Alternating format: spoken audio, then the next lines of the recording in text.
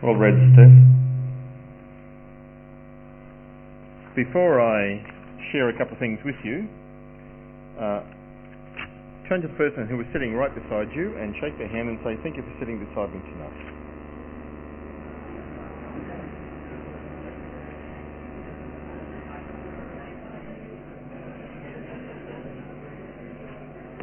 Okay, that's it. Maximum of 2. You can't be sitting next to 3 people.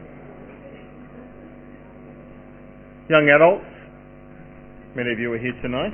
Many in the 10:30 service. We have a brochure. If you haven't seen this is for you to take and to consider tonight. Our young adult leadership team has come to an end. We've had about 4 people who have been serving us over the last few years, and they have now concluded their position and declared it vacant. And so we are looking for either them and or others to form a new leadership team. There is a brochure available tonight, and you can get a copy of that like it is on the screen. And the purpose of this is not for you to self-nominate, but for you to prayerfully think about who would be a good young adult leader in our church, and for you to approach them, and having approached them, for them to agree, and if they agree, then for you to fill in the form and to hand that in to me, and then we'll contact them and follow them through. So we have some of those available tonight, and it's an important area of development in the life of our church. So I commend that to you. I'll chase you around after the service. We have those available for you. Pastor David and family are back, having been away at the snow. Was it a great weekend? Didn't break anything?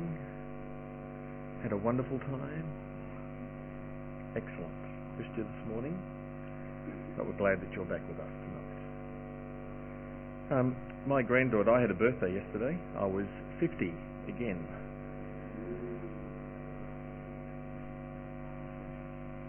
What? On Thursday I was sharing with the craft people who are older, and Janet reminded them that she could remember when we had a celebration of my 50th as a church. I said, "Thank you very much for giving away my age." She said, "It's okay, it was a long time ago."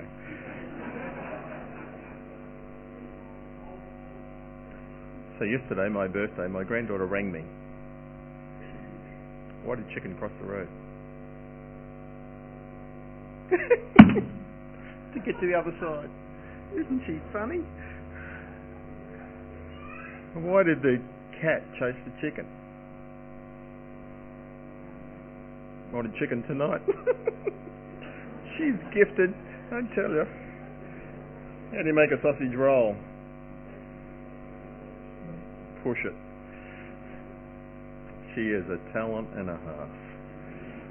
Almost 4. She'll be 4 on the 19th of August. Eleanor is her name.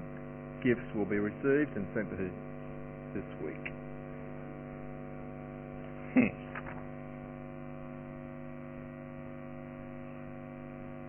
We come tonight to a passage, Hebrews chapter 7, which won't take long for us to work our way through. It's reasonably clear and simple, isn't it? It's there for it to us. I'm going to ask you to bow with me in prayer and to ask God's blessing. Let's pray together.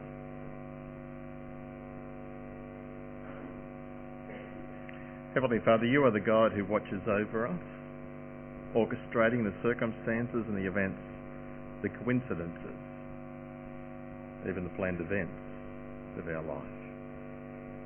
And in each and every circumstance, you are inviting us to be aware of your presence. In the good times, to rejoice and to praise you. In the difficulties, to look to you and to trust you. So, Heavenly Father, we find ourselves here again tonight with one another in the presence of your people, looking to you, asking for your Spirit to teach us, to enlighten us, to remind us, not just to inform us, but certainly to nudge us forward to becoming passionate followers of the Lord Jesus.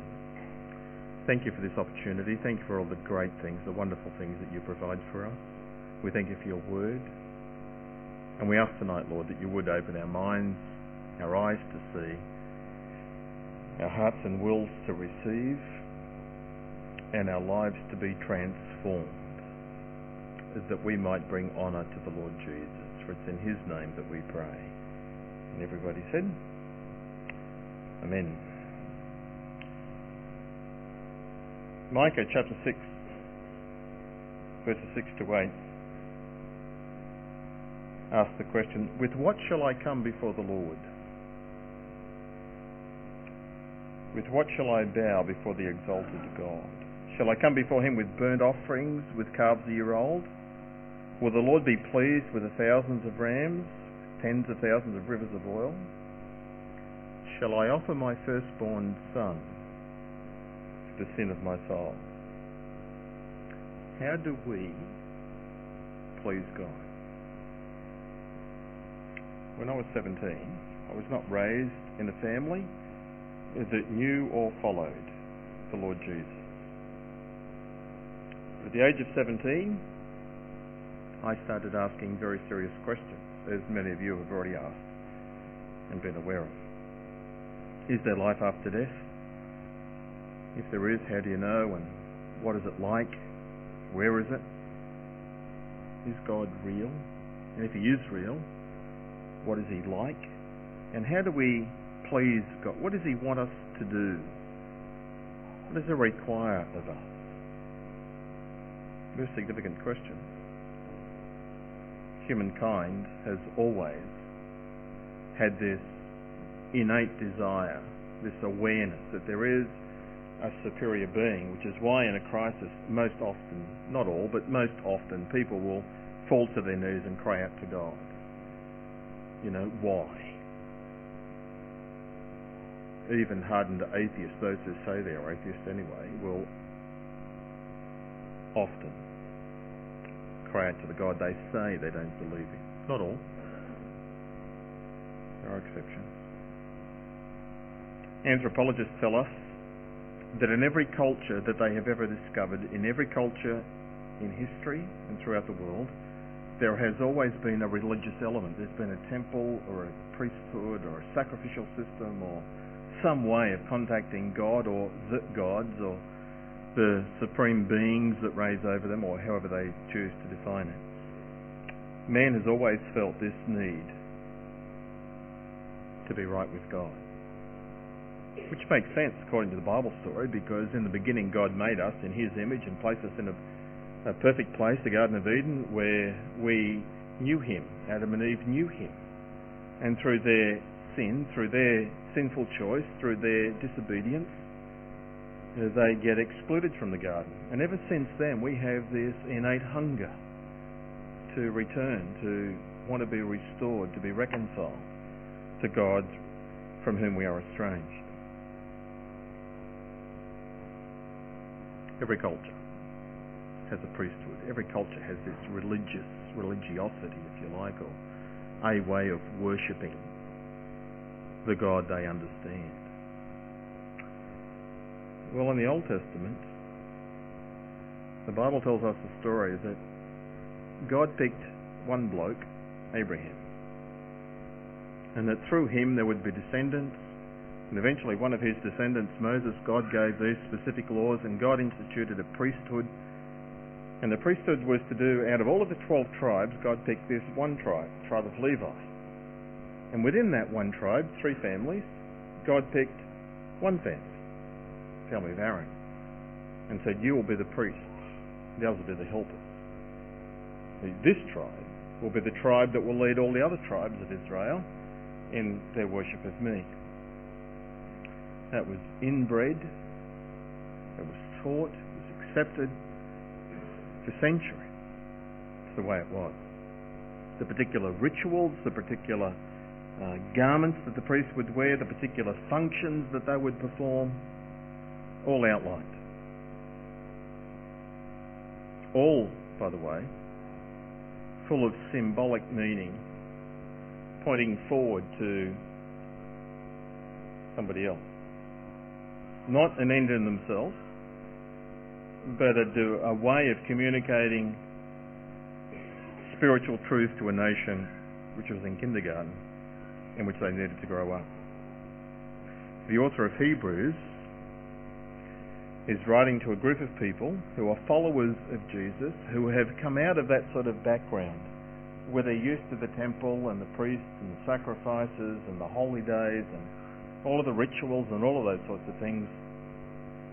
And now, having come to understand, at least in some simple form or embryonic form, about the person of Jesus, they are in the wrestle between, is all of that wrong and that Jesus is the only way, or should we go back that way? How does this fit together? What does God require of us? What does God want for us? God said that stuff about Aaron and the priesthoods and everything else. So how does Jesus fit into this? That's part of the background to the book of Hebrews, to what the author of Hebrews is trying to address. There's particularly Hebrew Christians who have become followers of the Lord Jesus. If Jesus is the real priest, as he has said from chapter 4 on, then to a Jewish person the question would be, well, how can that be? He doesn't come from the right tribe. Jude's not from Levi, he's from Judah. So how can he be a priest? That's the question he wants to address in this chapter. And particularly to show not only is Jesus a priest, but he is a superior priest. And God told us that way back in the beginning. Buried it. Gave us a hint. Gave us a little clue, which you may have missed as you read through the Old Testament. But it's there. The Lord Jesus is a priest. Not just a priest, but he's a better priest, he's a greater priest. And in fact, not just better and greater. In him, all the other stuff, temple, priesthood and the sacrifice, all abolished. It's all done away with. It's now obsolete. It's now redundant. That's kind of like monumental change for these people. Significant, huge change. So we're going to work our way through chapter 7 to see what his arguments are. For us, who lived almost 2,000 years later, we know the Lord Jesus when he was on earth, God's Son, as a prophet. He came to reveal the ways of God. He told us about God. He revealed the truth of God. God has spoken to us through him. We know that one day, someday, perhaps soon, he will return. When he returns, he'll come as king. He will set up his kingdom. He will rule and reign. We are divided over whether it's going to be for 1,000 years or whether it's going to be, for eternity. Either way, he returns and rules. The king. When he was here as a prophet, when he returns as the king. Now in between when he was here and between when he returns, he's a priest. He's in heaven, right hand side of God, praying for us, interceding for us, pleading for us. He is the ultimate sacrifice who can atone for our sins. In chapter 4 of the book of Hebrews, verse 14, says, "Therefore, since we have a great high priest who's gone through the heavens, Jesus, the Son of God, let's hold firmly to the faith we profess." The author is wanting us, certainly his original readers, to understand who Jesus is and what he has done. And we get caught up in that sort of presentation tonight, because when Jesus was here on earth, he certainly never went to the temple. He certainly never wore the priestly robes. He never presented a sacrifice. He didn't work at the altar or the laver. Didn't go to the table of showbread or the altar of incense. He never went beyond the curtain like the high priest did. So how can Jesus be our high priest? Well, that's the argument. That's the issue the author wants us to begin to focus on. And before we come to the argument, let's jump to the conclusion. It's like reading the last chapter of the novel. Best thing to do sometimes. Chapter 7, verse 24, it says, "Because Jesus lives forever, he has a permanent priesthood." He's just not a priesthood temporarily, but it's permanent for as long as he lives. Each priest lives their life, 70 years, and 70, and then die, and then they're replaced by another priest, another priest, another priest. Jesus lives forever. He's a permanent priest who lives to make intercession for us. Verse 25, therefore he is able. If you mark your Bible, that's worth underlining. He is able. He is able to save completely. He is able. Regardless of your circumstances or situation in life, he is able. He can save completely. Who can he save completely? Those who come to God through him, because he always lives to make intercession for them. Such a high priest meets our needs. He meets us at our point of need. He is holy, blameless, pure, set apart from sinners. He is exalted above the heavens. Jesus is the one we need.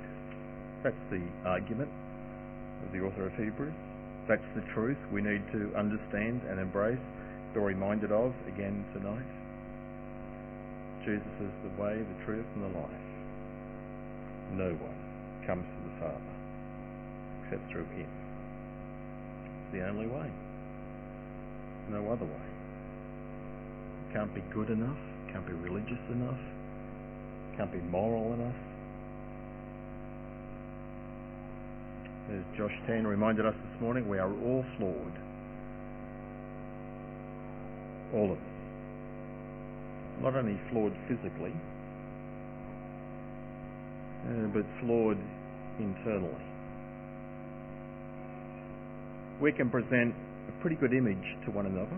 We can pretend to be better than we really are. But the reality is, inside, all fallen, all broken, all sinful, all rebelled. Not just in part, but in entirety. All of us. That's why we need Jesus. We don't need a new life to start over, a new leaf, turn it over and let's start again, because that's not good enough. We're not sinners because we sin. We sin because we're sinners. We are born in sin. We are predisposed to sin. We can't help ourselves. We can't save ourselves. We need someone outside of ourselves to save us. And God's provision for us is the person of his Son, Jesus. The author of the Hebrews is writing to this group of people who have said, I want to follow Jesus, put up their hand. And he challenges them back in chapter 2, and he says, you guys are starting to drift from the Word. You're getting off course. If you've watched any of the Olympics, and the sailing particularly, then you'll know the effect of that, of drifting, not maintaining the direction you ought to go in. Chapter 3 and 4, he talks about those not only who were drifting from the Word, but those who were doubting the Word, questioning it, not committing themselves to it. And last week we spoke about those who have become dull to the Word, not responding as they ought. So he's keen to write to them to say, this is very important for you to understand, very important for you to embrace, and very important for you to commit yourselves to continuing to do.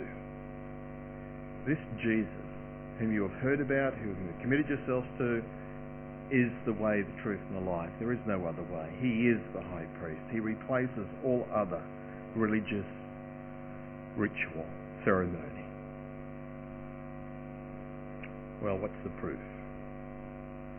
Well, he does something rather remarkable. I don't know if you'd read many crime fiction novels. My wife reads a fair few of them. I read a few, not many. But I do like Sherlock Holmes, particularly now that it's on DVD. And Sherlock Holmes, unlike many, well, I can't speak because I haven't read many, but of those that I have read, Sherlock Holmes, you better pay attention to the details. You better pay attention to the characters who are introduced, because when a character is introduced, you need to remember who they are and what they did and what they said and where they went, because they could very well be the person who's going to be the criminal, the killer. You've got to pay attention to the details. It's a bit like that when God's written the Old Testament. And it's a bit sneaky of the Lord, but he did it. And he reveals it here. So when Genesis was written, there was a character who is mentioned who is very unusual. Genesis is filled with people and filled with genealogies. You know, somebody was the father of somebody, was the father of somebody, or whatever. But in the beginning of Genesis, chapter 14, there is this character who just suddenly is introduced, comes on stage, does something, goes off stage, and it's like, what was that about? Genesis 14. It's the passage where Abraham, called by God to be the founder of a new community, a new covenant people, separated from Lot. Lot's been captured, and Abraham gathers an army together of 318 trained men and goes off and rescues him. Now you have Abraham, father of the faith, returning victorious, filled with spoils from the war. His name's resonating throughout the Middle East. Everybody's talking about Abraham. And on his way back, Abraham returned from beating, this is Genesis 14 verse 17, returned from defeating Chedorlaomer and the kings who were allied with him, yada yada yada yada yada. Verse 18. Then Melchizedek, king of Salem, brought out bread and wine. He was priest of God Most High. And he blessed Abraham, saying, Blessed be Abraham by God Most High, creator of heaven and earth. And blessed be God Most High, who delivered your enemies into your hands. Abraham, hero of the moment, called by God, blessed by God, resourced by God, recognizes immediately in this unknown to us individual, Melchizedek, someone who is superior, someone who is greater than him. And then Abraham gave him a tenth of everything that he had. Melchizedek, king of Salem, brought out bread and wine. He was priest of God Most High. When he meets Abraham, he reveals to Abraham, the father of the faith, a new name for God, God Most High. A new revelation for Abraham. Blessed be Abraham by God Most High, creator of heaven and earth. And blessed be God Most High, who delivered your enemies into your hand. And Abraham presents to him a tenth. That's the story. The story moves on. And you think, well, that was interesting. Until later on, 1,000 years later in Jewish history, you have David, who is now the king. And David, at the height of his kingdom, who was a man after God's own heart, who wanted to do things God's ways, who resourced as much as he possibly could the priesthood, and he really wanted to build the temple, but he was forbidden because of his own life experiences and circumstances. But nonetheless, he called the people to make lots of offerings, and he gathered together heaps of resources. It's this David, who in Psalm 110 writes this. So it's a bit like the law that Moses gave, and the Levitical priesthood, and the kingship now that God had established is almost reaching its pinnacle. It's going to ascend just a little bit in Solomon and then begin to plummet. It's on its ascendancy in David. So almost at its zenith, God gives this insight, this revelation. Psalm 110 says, the Lord says to my Lord, sit at my right hand until I make your enemies a footstool for your feet. The Lord will extend your scepter, and so on, so on. Verse 4, the Lord has sworn. The Lord Yahweh, sovereign Lord on high, whose word is immutable. So what he says is unchangeable. And he says, I swear, I promise, and I will not change my mind. You are a priest forever, after the order of Melchizedek. 1,000 years later, after the tribes of Israel, after Aaron's priesthood has been in place, there's another priesthood which the people of God are reminded of, according to the order, not of Aaron, but of Melchizedek. This Melchizedek, who was king of Salem, priest of God Most High, met Abraham, blessed him, received tithes from him. There's another priesthood that God had hidden, mentioned in passing, brought onto the stage and then left. A clue to the future. That's what the author of Hebrews is reminding us of. And he says that Melchizedek is a picture, an outline, a frame of the high priest who was to come. Just like David was a foretaste of the king who was to come in Jesus, so Melchizedek is an outline, a picture, a hint of the priest, the high priest who was to come, Jesus. Chapter 7, he says that the Lord Jesus, chapter 6, verse 20, the Lord Jesus has become a high priest forever in the order of Melchizedek. This Melchizedek was king of Salem and priest of God Most High. He met Abraham returning from the defeat of the kings and blessed him. And Abraham gave him a tenth of everything. Well, we read that, Genesis 14. First, the author says, his name means King of Righteousness. Melech, king. Zedek, righteousness. Melchizedek, king of righteousness. And then also, he is the king of Salem. Nobody knows where Salem is. Most people say it's Jerusalem. Either way, the author interprets for us, he is the king of peace. King of righteousness, king of peace. Righteousness and peace in one person. Pointing forward to the Lord Jesus, the Prince of Peace, who on the cross buys righteousness for us, pays for our sin, who is the one who restores peace for us with God. He is the King of righteousness and the King of peace. Chapter 7 verse 3 in Hebrews, the author of Hebrews, being a typical Jew, does, well, what I understand to be a typical Jewish way. He's now reading the white bits of the Old Testament, not the black bits. He's reading what's not written.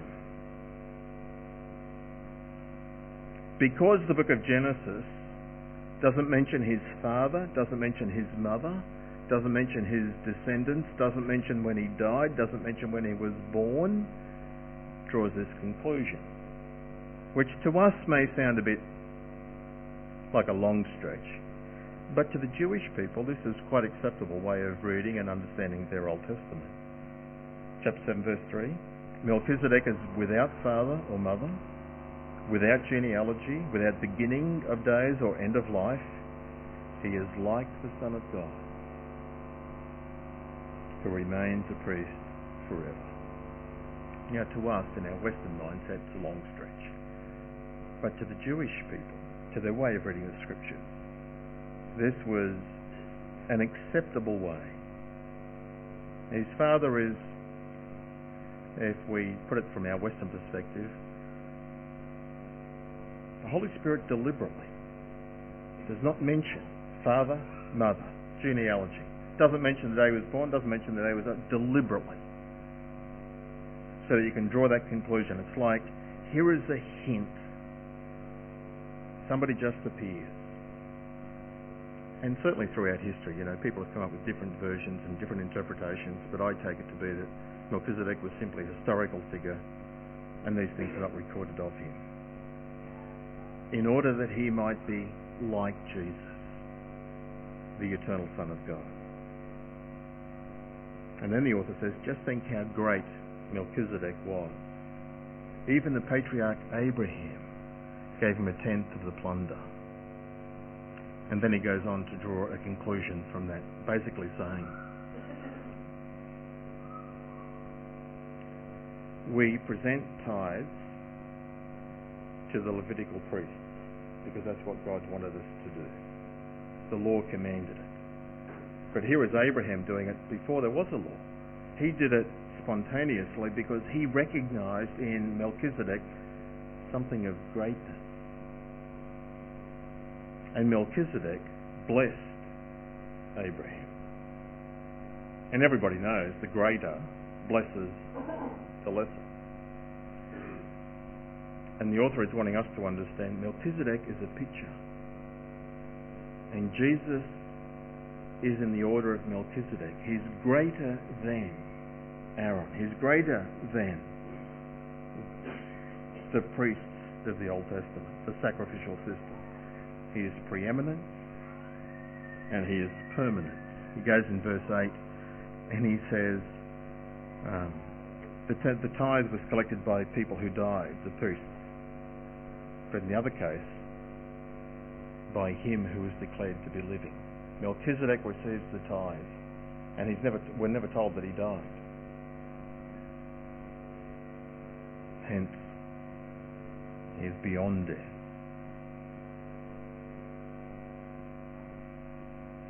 The author is trying to demonstrate for us that Jesus is our high priest, not according to the tribe of Levi, not according to the Old Testament law, but according to the hints that God gave in Genesis and reiterated 1,000 years later in the Psalm 110 with David at its zenith. He's a priest after the order of Melchizedek. He's a greater priest. Basically then goes on to say that while Jesus is like this high priest, Melchizedek, he supersedes and bypasses all that has gone before. So why would you want to return to the temple, to the priests and to the sacrifices? That's his argument. That's his basic point. We've seen the movie Robin Hood with Russell Crowe in it. There's a beautiful scene in it where his dad had made a craft of his handprint and buried it in a concrete slab with a slogan on it. And from memory it's something like, to rise and rise again until lambs become lions. Something like that. And Russell Crowe takes his hand and puts his handprint in it. It's a bit like that. That God has given us an imprint of a superior priesthood, Melchizedek, and Jesus puts his hand in it, and he is the one who supersedes all that has gone before. He is the one who is to follow. Everything points forward to him. And that God in Psalm 110 has not only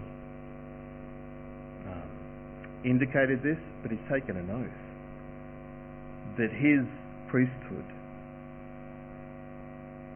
will last forever and that God will not change his mind. So, to jump to the end, the author of Hebrews says, therefore Jesus is the priest we need. He's better than all that we've had before. He's better than all the priests with their garments, better than the priests with their sacrifices, better than the temple. All of those are pictures which point forward symbolically, which he hasn't explained to us yet, but he will go on in chapters to come to talk about those sorts of things, the sacrifice and the temple and the garments, pointing forward to the Lord Jesus. He says, verse 24, but because Jesus lives forever, he has a permanent priesthood. Therefore he is able to save to the uttermost, completely, those who come to God through him. He's the high priest that we need. All the other priests die. They're replaced. generation by generation. Jesus never passes away. He is the one who has the ability to give us access to God. He enables us to come to be friends with God.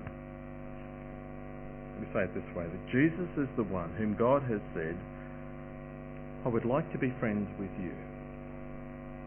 And I have appointed him, Jesus, to be the one to make the introductions.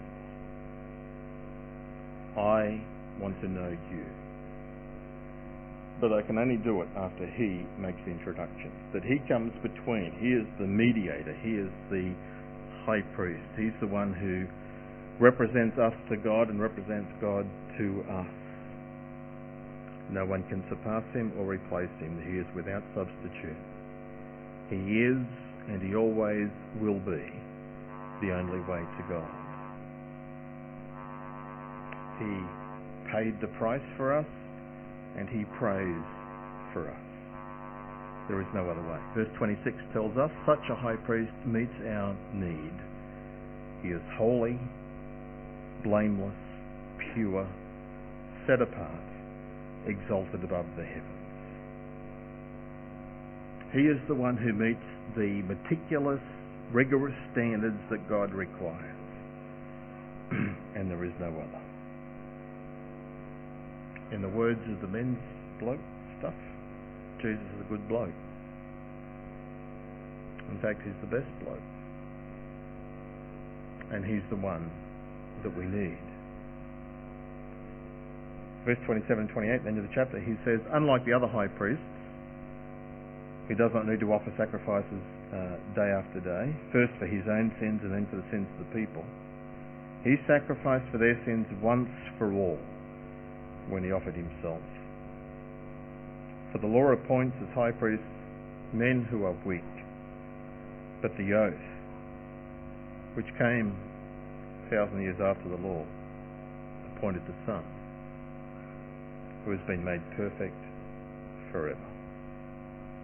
On the Day of Atonement, the high priest in the Old Covenant, the Mosaic law, would go into the temple, the holy place. On the Day of Atonement, the high priest himself would offer the sacrifices. The other priests wouldn't. It was the high priest who did it. Firstly, he would offer a sacrifice for himself, that I might be consecrated, that I might be cleansed, that I might be able to serve in this capacity. And then secondly, he would offer a sacrifice for the sins of the people. And he would enter, the high priest, once a year, Day of Atonement, and he alone would go behind the veil. No other priest could ever do it. No other priest was enabled to do it. But the Lord Jesus, who was a high priest after the order, not of Aaron, but of Melchizedek, he offers himself. Not for his own sins, because he was sinless, but he offers himself as a sacrifice for the sins of the world, for all people, for us. And then in his resurrection, he ascends the mount. He ascends to heaven. And he enters the temple, not on earth, of which was a pattern and a symbol of what was above, but into the temple in heaven itself, where he enters the presence of God. And he not only goes behind the veil, but he has rendered the veil. That he, by his sacrifice, has made the way open into God's presence permanently. But he is the only way. There is no other way. It's not about being good, it's not about being religious, it's not about being moral, it's not about any of those sorts of things. It's about knowing Jesus. He is our high priest, and he is the high priest that we need, and there is no other. Some of these concepts are difficult for us to understand because we don't live in that sort of world of ritual and ceremony and sacrifice. But at least we understand this. God is real. And we, by our natural choices, our natural predisposition, have sinned, rebelled against him, and continue to do so on a daily basis. We've erected a barrier between us and God. But God, in the person of Jesus, has now crossed the barrier. He's come into our world. And that it's only through Jesus that we can be reconciled to him. There is no other way. As the author of the chorus or the hymn says, there's a way back to God from the dark paths of sin. There is a way that is open, and you can come in. At Calvary's cross, where the Lord Jesus died, at Calvary's cross is where you begin, when you come as a sinner to Jesus. The author of Hebrews is saying to his readers, don't give up following Jesus. Don't go back to the old ways, the temple, the priest, the old covenant. Continue to follow Jesus. He is the only way. He is the way that God hinted at in the Old Testament, and he is the one who is fully revealed in the New Testament. He is the only Saviour. He is the one we need to embrace. He's the one you need to embrace. Let me lead you in prayer. Let's pray.